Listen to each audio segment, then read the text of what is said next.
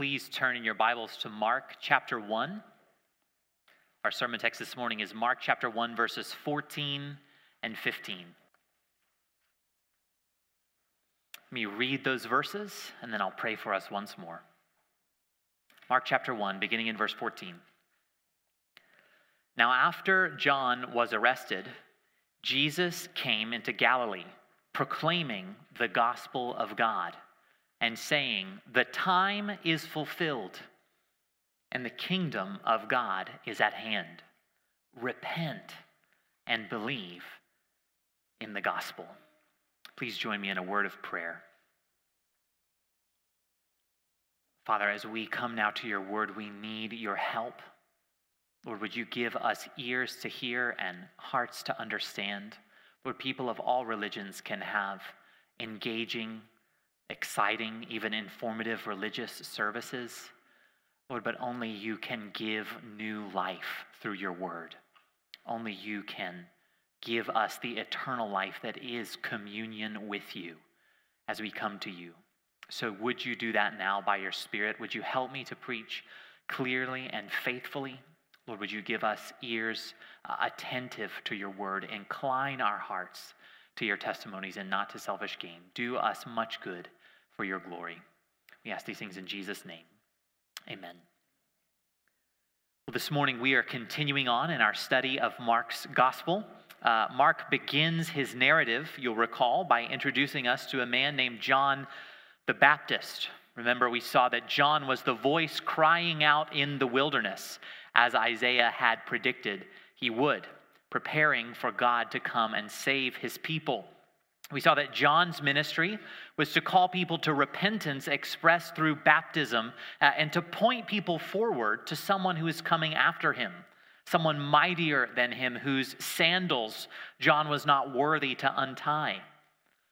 Last week, you'll remember, we saw that person to whom John was pointing is Jesus from Nazareth. Jesus is the divine Son of God, eternally begotten of the Father. And Jesus is the human messianic Son of God, David's greater son, the prophesied king.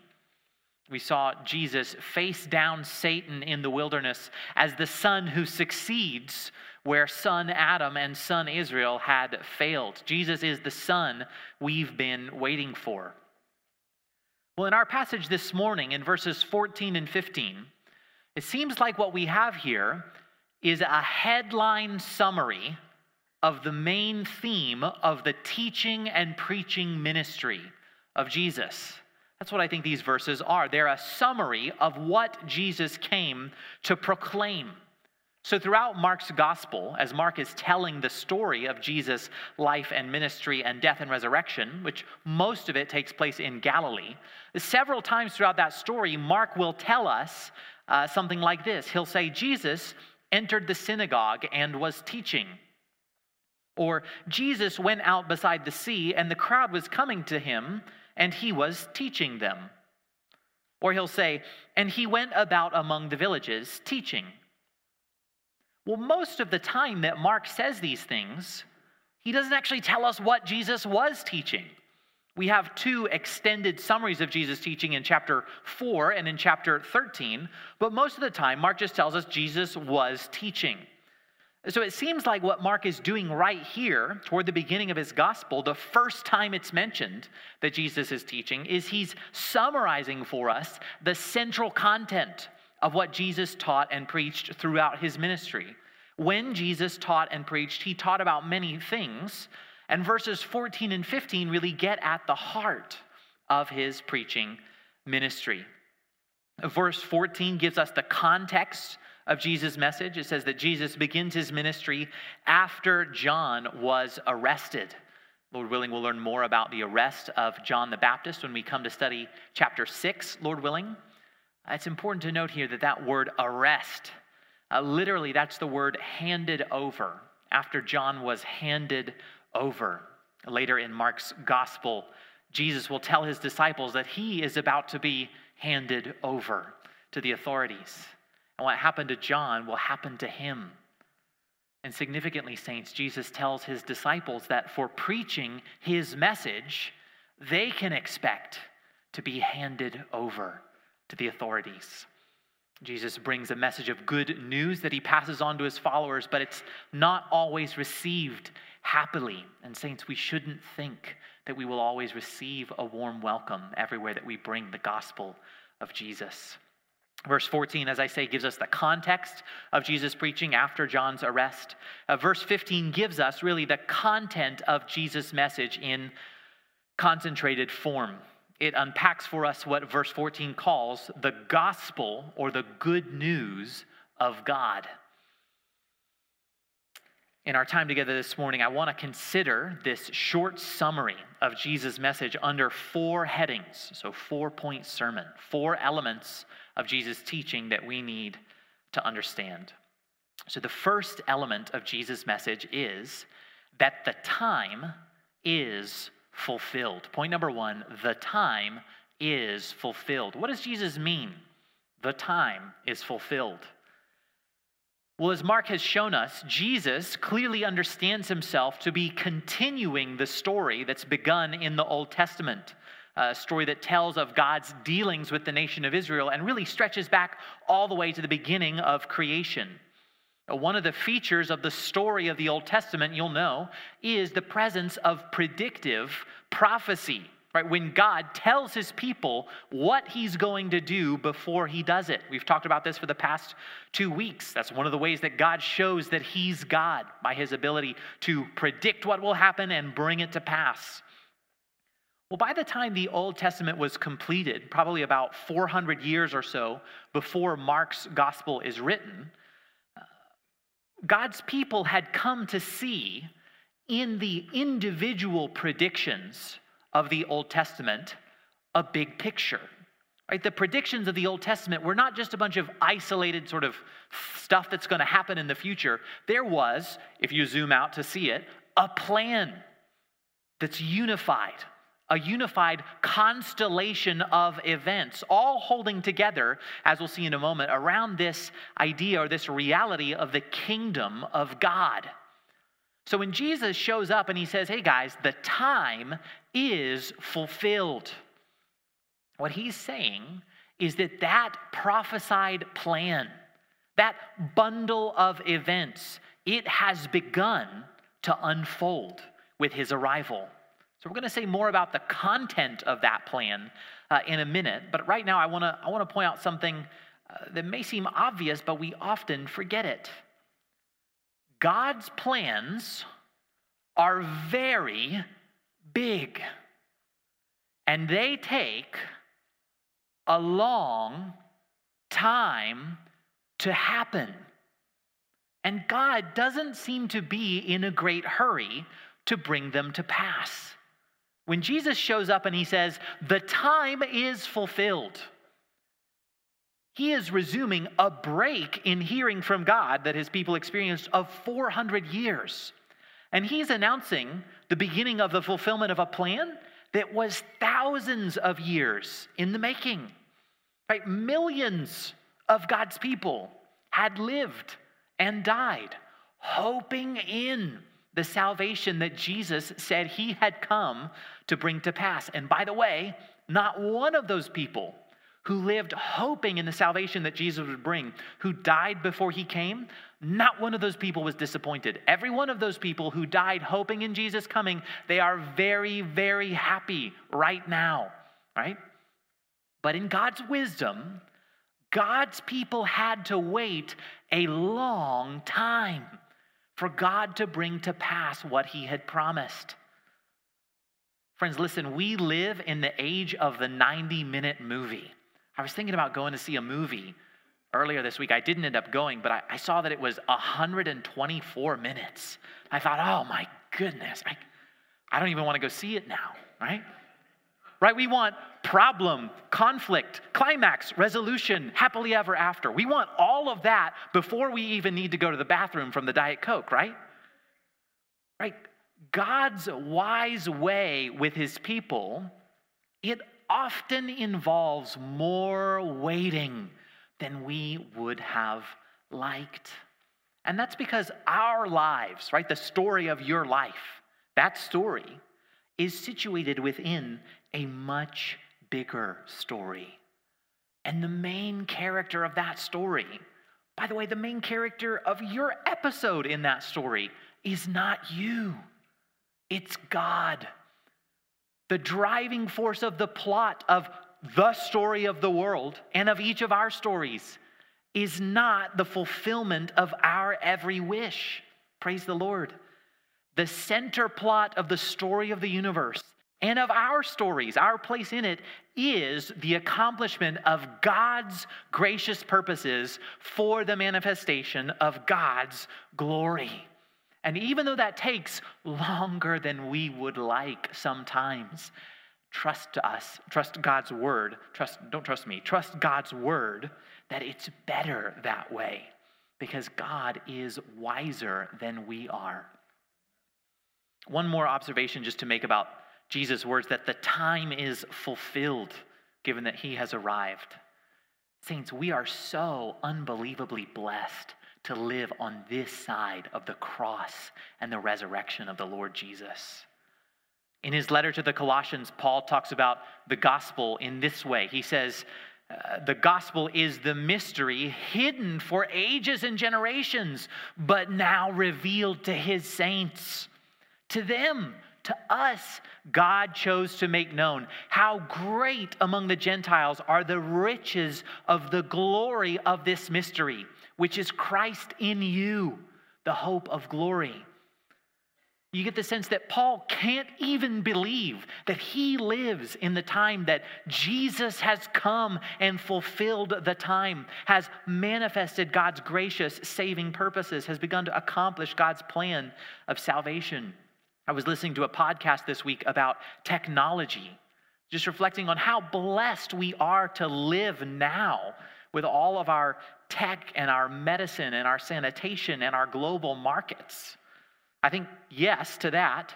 The authors of Scripture would say to us, no, how blessed we are to live in this age in which God has revealed his grace and glory in the salvation that he's worked through his Son, Jesus.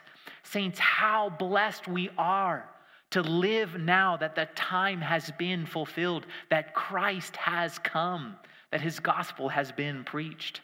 Praise God, the time is fulfilled. We still haven't really said much about what that actually means, right? The time for what is fulfilled.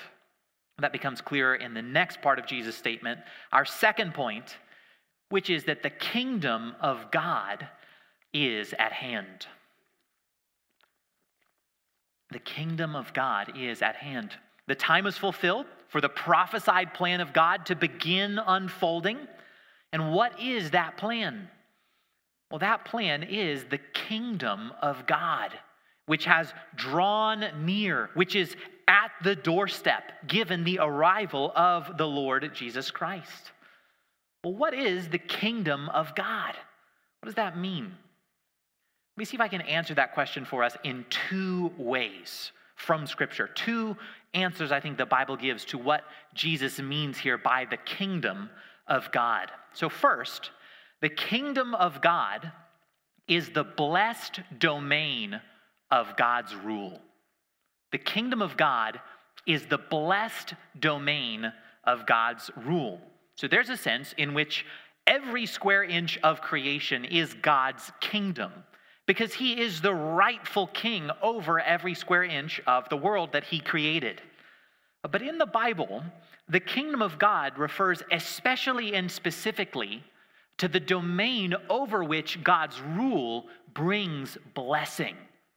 And by the way, this is how the Bible starts and ends, with the kingdom of God, the domain where God's rule is bringing rich blessing. So in Genesis chapters 1 and 2, God is presented to us as the creator king. Not just as the creator, but as the creator king. Right? When God creates the heavens and the earth, he doesn't just bring stuff into existence. You remember, he delegates his own kingly authority. He creates the sun to rule over the day and the moon to rule over the night. Right? He creates mankind and gives mankind dominion, right? Kingly authority over the fish and the birds and the animals. God sets up his creation kingdom in the beginning.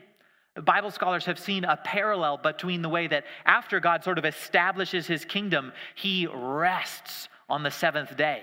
They've seen parallels between that and not only other creation accounts, which are very different, but after which the sort of God creates the world and then sits as king over the world. They've seen parallels between God's creation and then resting between other accounts of creation and between other accounts in the Bible, for example, of King Solomon.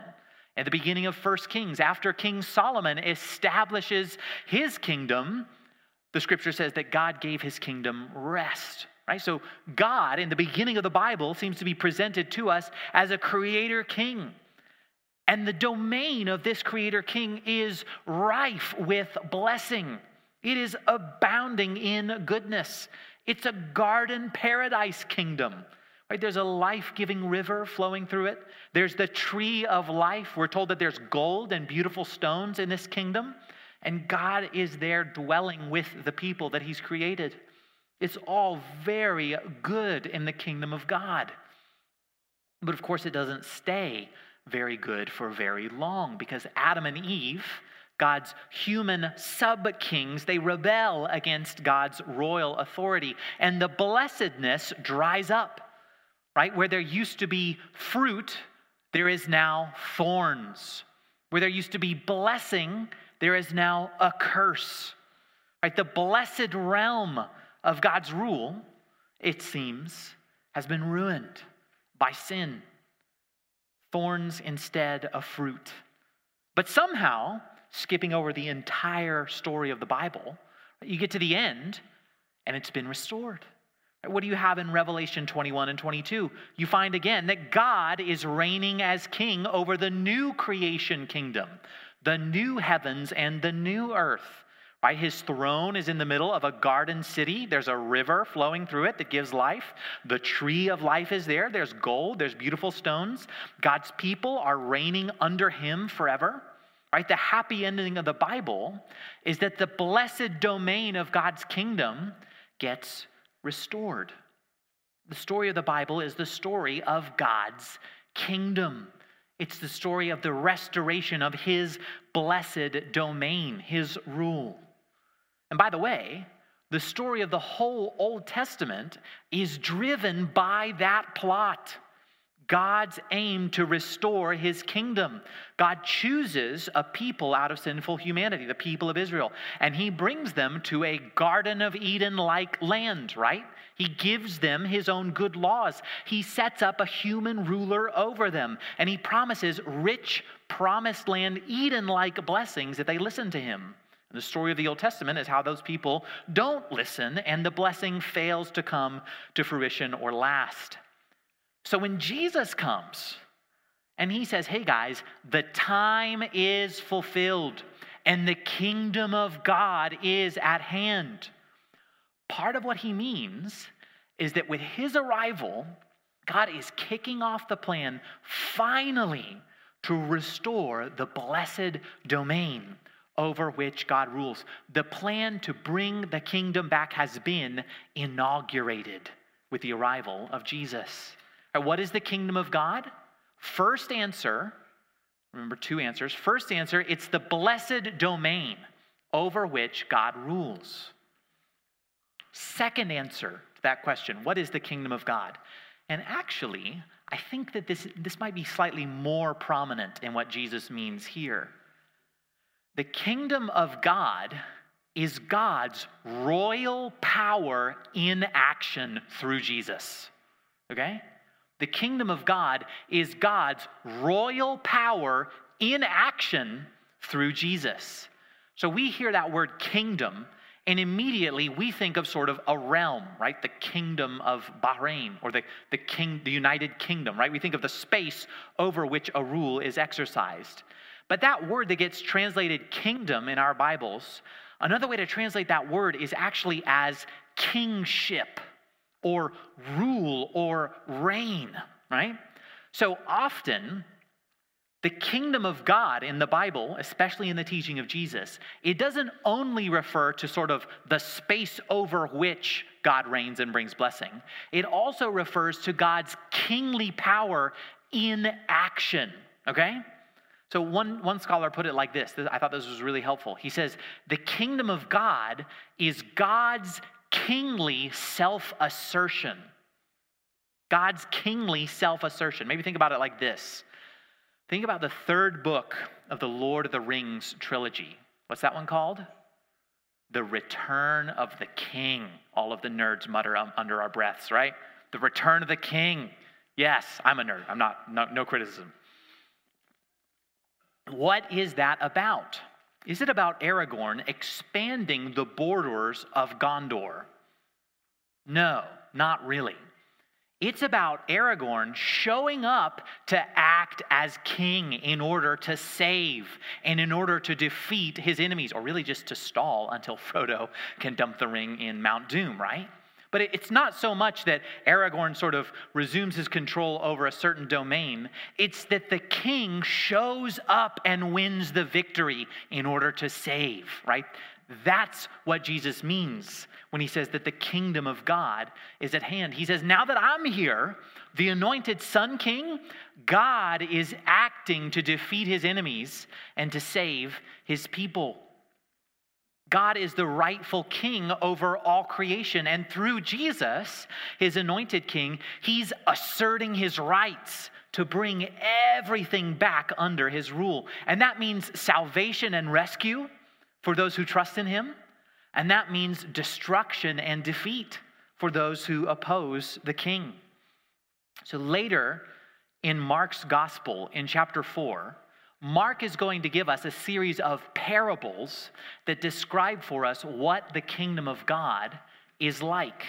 We get more of those parables in Matthew chapter 13, these parables that describe the kingdom of God. And in these parables, what we see is this amazing, dynamic, world-changing reality of God's kingly self-assertion.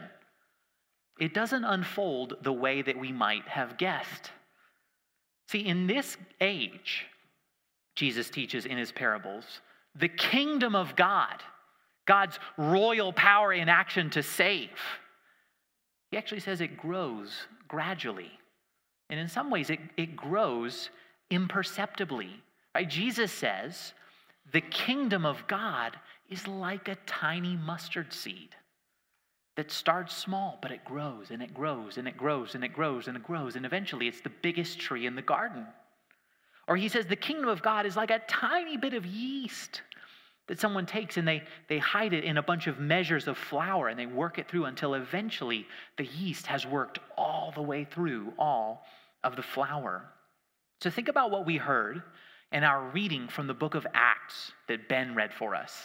Right? Peter is preaching on the day of Pentecost, and Peter is talking about the death and the resurrection of Jesus. And Peter quotes from Psalm 110, the most quoted most quoted line in the New Testament from the Old Testament. And that line from Psalm 110 is about the reign of the Messianic king. Psalm 110 was one of the prophecies predicting the kingdom of God. And Peter says to his hearers, hey, when Jesus died and rose from the dead and ascended and sat down at God's right hand, God has set King Jesus on the throne that he said he would in Psalm 110. Right? King Jesus is reigning right now. So let's take over Rome, right? Let's overthrow the government. No. That's not how the kingdom spreads, right? Jesus is reigning from heaven. He is acting as God's anointed king to save. And his saving power is spreading throughout the earth like a tiny mustard seed growing up, or like yeast spreading throughout loaves of dough, getting larger and larger. You see, the kingdom of God is currently in heaven affecting earth, saving sinners to Jesus. It's clear from the teaching of Jesus and from the rest of the New Testament that God's kingdom is both present and future. There's a present aspect to God's kingdom, and there's a future when Jesus' kingdom will look very different than it does right now. Right now, Jesus is reigning as king from heaven, and his kingdom power is spreading throughout the earth. But there's a time coming when Jesus will himself come back to earth, and he will bring his kingdom to a climax. So there are other parables in Matthew chapter 13 that point to a decisive conclusion to this gradual growth of the kingdom. And at that decisive conclusion, the righteous, the sons of the kingdom, are going to be separated from the wicked when Jesus comes back. Jesus says the kingdom is like this net spread that gathers and gathers and gathers more fish, more and more and more fish, until the day the net gets taken up. And then the fish get separated, the good from the bad. Right? The kingdom is like good crops, healthy wheat growing gradually alongside tares or weeds.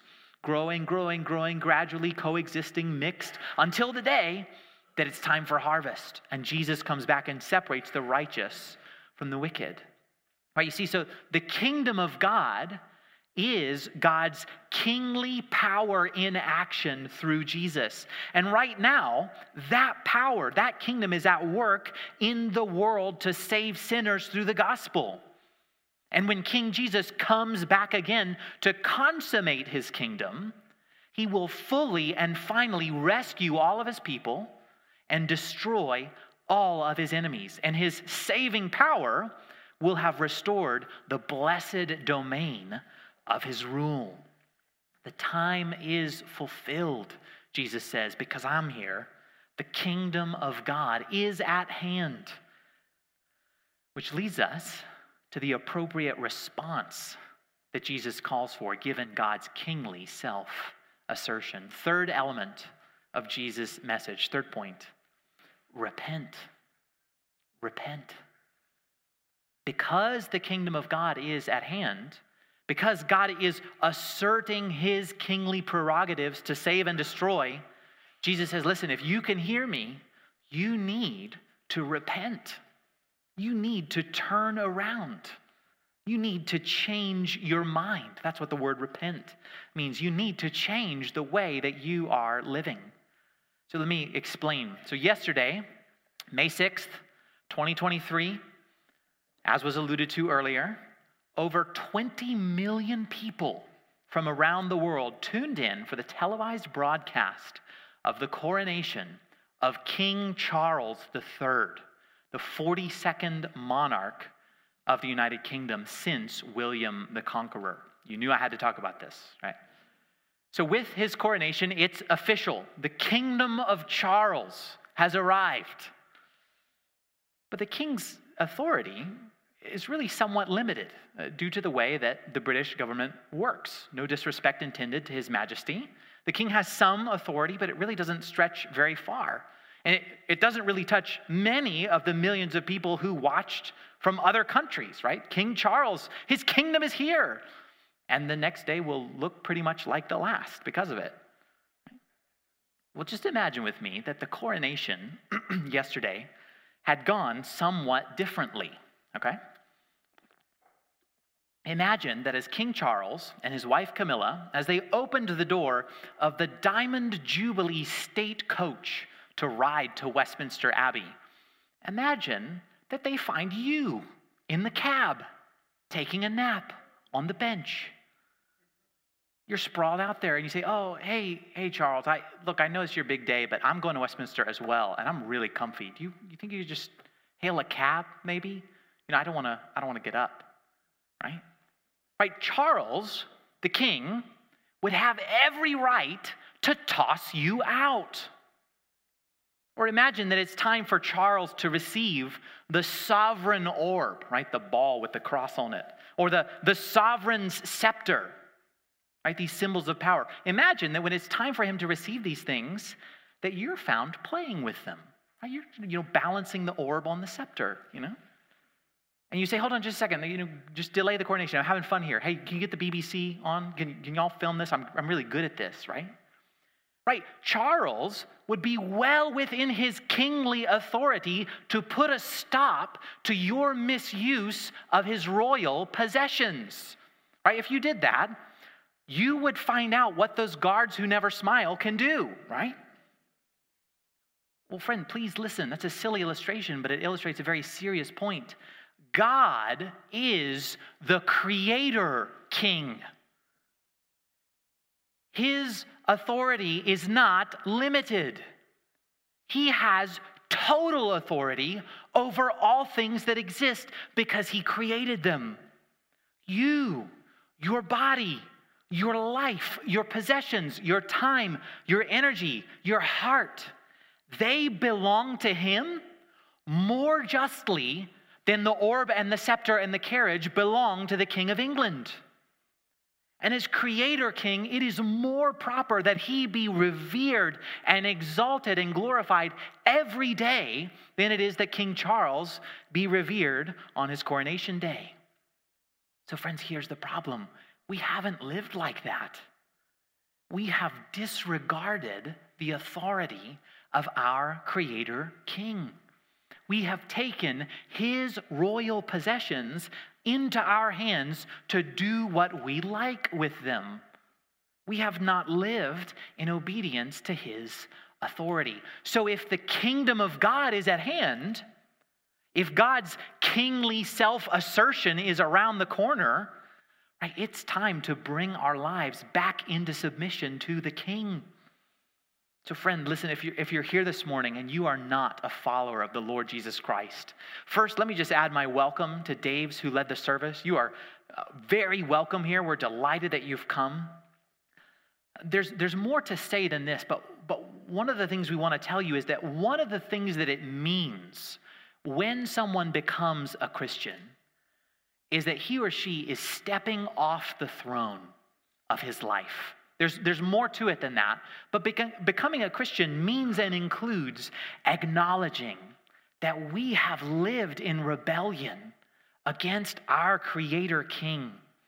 And when we become a Christian, we step off that King in acknowledgement of Jesus' right to rule every facet of our lives. In fact, the Bible is very, very clear. If there's a person who goes to church and calls himself or herself a Christian, but there's no evidence that that person lives like Jesus is king. If that person shows no real regard for the authority of Jesus in his or her life, then the Bible is very clear that person has not truly trusted King Jesus. That person is not a Christian, whatever he or she would say. Being a Christian means trusting that Jesus is king. And that means, friends, that I am not. There's more to say about what it means to be a Christian than that, but that is integral to it.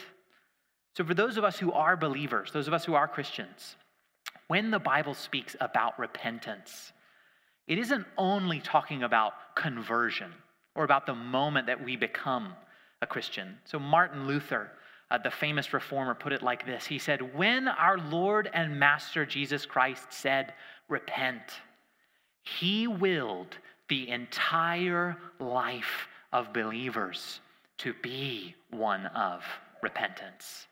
That is to say, the Christian life, because Christians aren't yet perfect, is a life of continually, repeatedly turning from sin to King Jesus.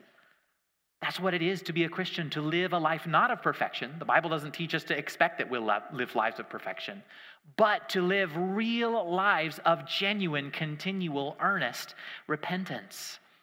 So brother, sister, does that dynamic characterize your life? Is there a regular acknowledgement that your thoughts and words and deeds and motives and priorities are not yet perfectly conformed to the will of King Jesus? Not just kind of a general acknowledgement that, yeah, I make mistakes, but a clear recognition of the ways that we transgress the commands of King Jesus. And is there, by God's grace, a clear pattern when you recognize that of turning to Jesus in repentance, in change, in obedience to him? Is there a pattern of slow growth in bringing your life into conformity with the will of King Jesus? Is that the direction that your life is heading above all others? Christian, is there anything about your life that you know stands out as contrary to the will of King Jesus that you're not doing anything about? I'm not asking if you struggle. We all struggle, right? But is there anything in your life that's contrary to the will of King Jesus that you're happy for it to be that way? Is there sin from which King Jesus would call you to repent even this morning? Listen, the Christian life is a struggle to remember who the King is and to bring our lives into line with that reality. The time is fulfilled, Jesus says. The kingdom of God is at hand. Repent. Fourth and finally, Jesus calls us, he urges us, he commands us to believe in the gospel. That word gospel means good news. Jesus commands us to believe in the good news of what his kingdom means for all who will turn to him. See, because we are sinful, because we are selfish, because we're wise in our own eyes, the call to repent, it might seem to us like bad news. Because repentance means that I don't get to do what I want to do anymore, and I know what's best. But listen, you wouldn't think like that if you knew how good this King is. See, God's kingly self-assertion means that he calls his people to submit to him, but it also means more than that. God's kingly self-assertion also means that King Jesus has come to rescue sinful people. See, the Bible teaches that our sin and rebellion against our Creator King have created a bigger problem than we can fix by trying really hard to repent. Right? This is how reality works. You break the law, you decide to stop breaking the law, and guess what? You've still broken the law. There are still consequences. Right? Our repentance can't pay for our past debts. Our sin and rebellion against God have created hostility between us and God. We've incurred a moral debt before him. And by the way, unless God acts to free us from the reign of sin in our hearts, ain't no way we're going to repent because we don't love him. But the gospel, the good news of the kingdom of God is that the King has come not only to assert his rights, but to save his people by dying for them as a substitute. What kind of king will Charles III prove to be? Don't know. With all due respect, for us in America, it probably doesn't really matter that much. But one of the reasons that Mark has written this gospel is to show us what kind of king Jesus is. Listen, let me read to you from the Gospel of Mark about the coronation of King Jesus from Mark chapter 15. Mark writes this, he says, "And the soldiers, the Roman soldiers of whom Jesus is a prisoner, they led him away inside the palace, that is the governor's headquarters. And they called together the whole battalion, and they clothed him in a purple cloak, and twisting together a crown of thorns, a crown of the curse that we brought into God's domain through our disobedience, a crown of thorns, they put it on him. And they began to salute him, 'Hail, King of the Jews!' And they were striking his head with a reed and spitting on him and kneeling down in homage to him. And when they had mocked him, they stripped him of the purple cloak and put his own clothes on him, and they led him out to crucify him." Saints, why does it happen like that to King Jesus? Why is the one true king treated like this? Why is his crown a crown of thorns? It's because the king came to die as a substitute for sinners and rebels who would turn to him to be saved. Right? Jesus calls people to submit and to believe in his mercy extended to them in the cross that they might be saved. What is the gospel? What is the good news that Jesus calls us to believe now that his kingdom is here? Jesus calls us to believe that God is acting through his anointed King Jesus. He's asserting his royal power to save. And we who read Mark's gospel know that he has acted to save through the cross and the resurrection of his Son. The gospel, the good news, is that Christ, the anointed King, died for our sins, just as the scripture said he would. That he was buried, that on the third day he rose from the grave, just as the scriptures said he would. And now King Jesus offers forgiveness and mercy and life in his kingdom to everyone who will turn to him.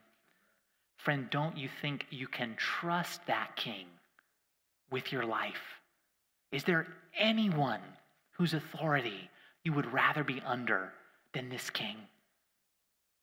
Friends, don't you see that there's nothing better than being a part of this kingdom? Christian, can't you see that there's no better way to go through life than in a life of continual repentance and obedience and trust toward this King, in a life of faith in his dying love to save us?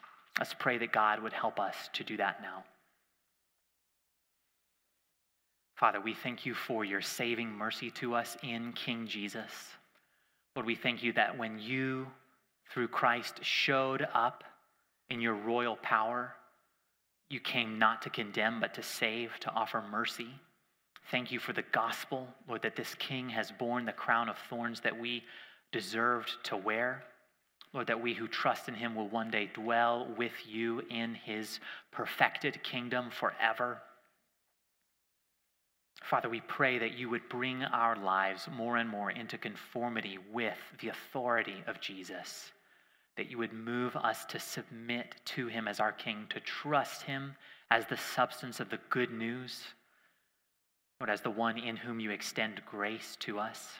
Lord, I pray that if there are any here this morning who don't know Jesus, Lord, who don't yet belong to his kingdom, that you would save them, that you would give them faith and repentance and trust in the gospel.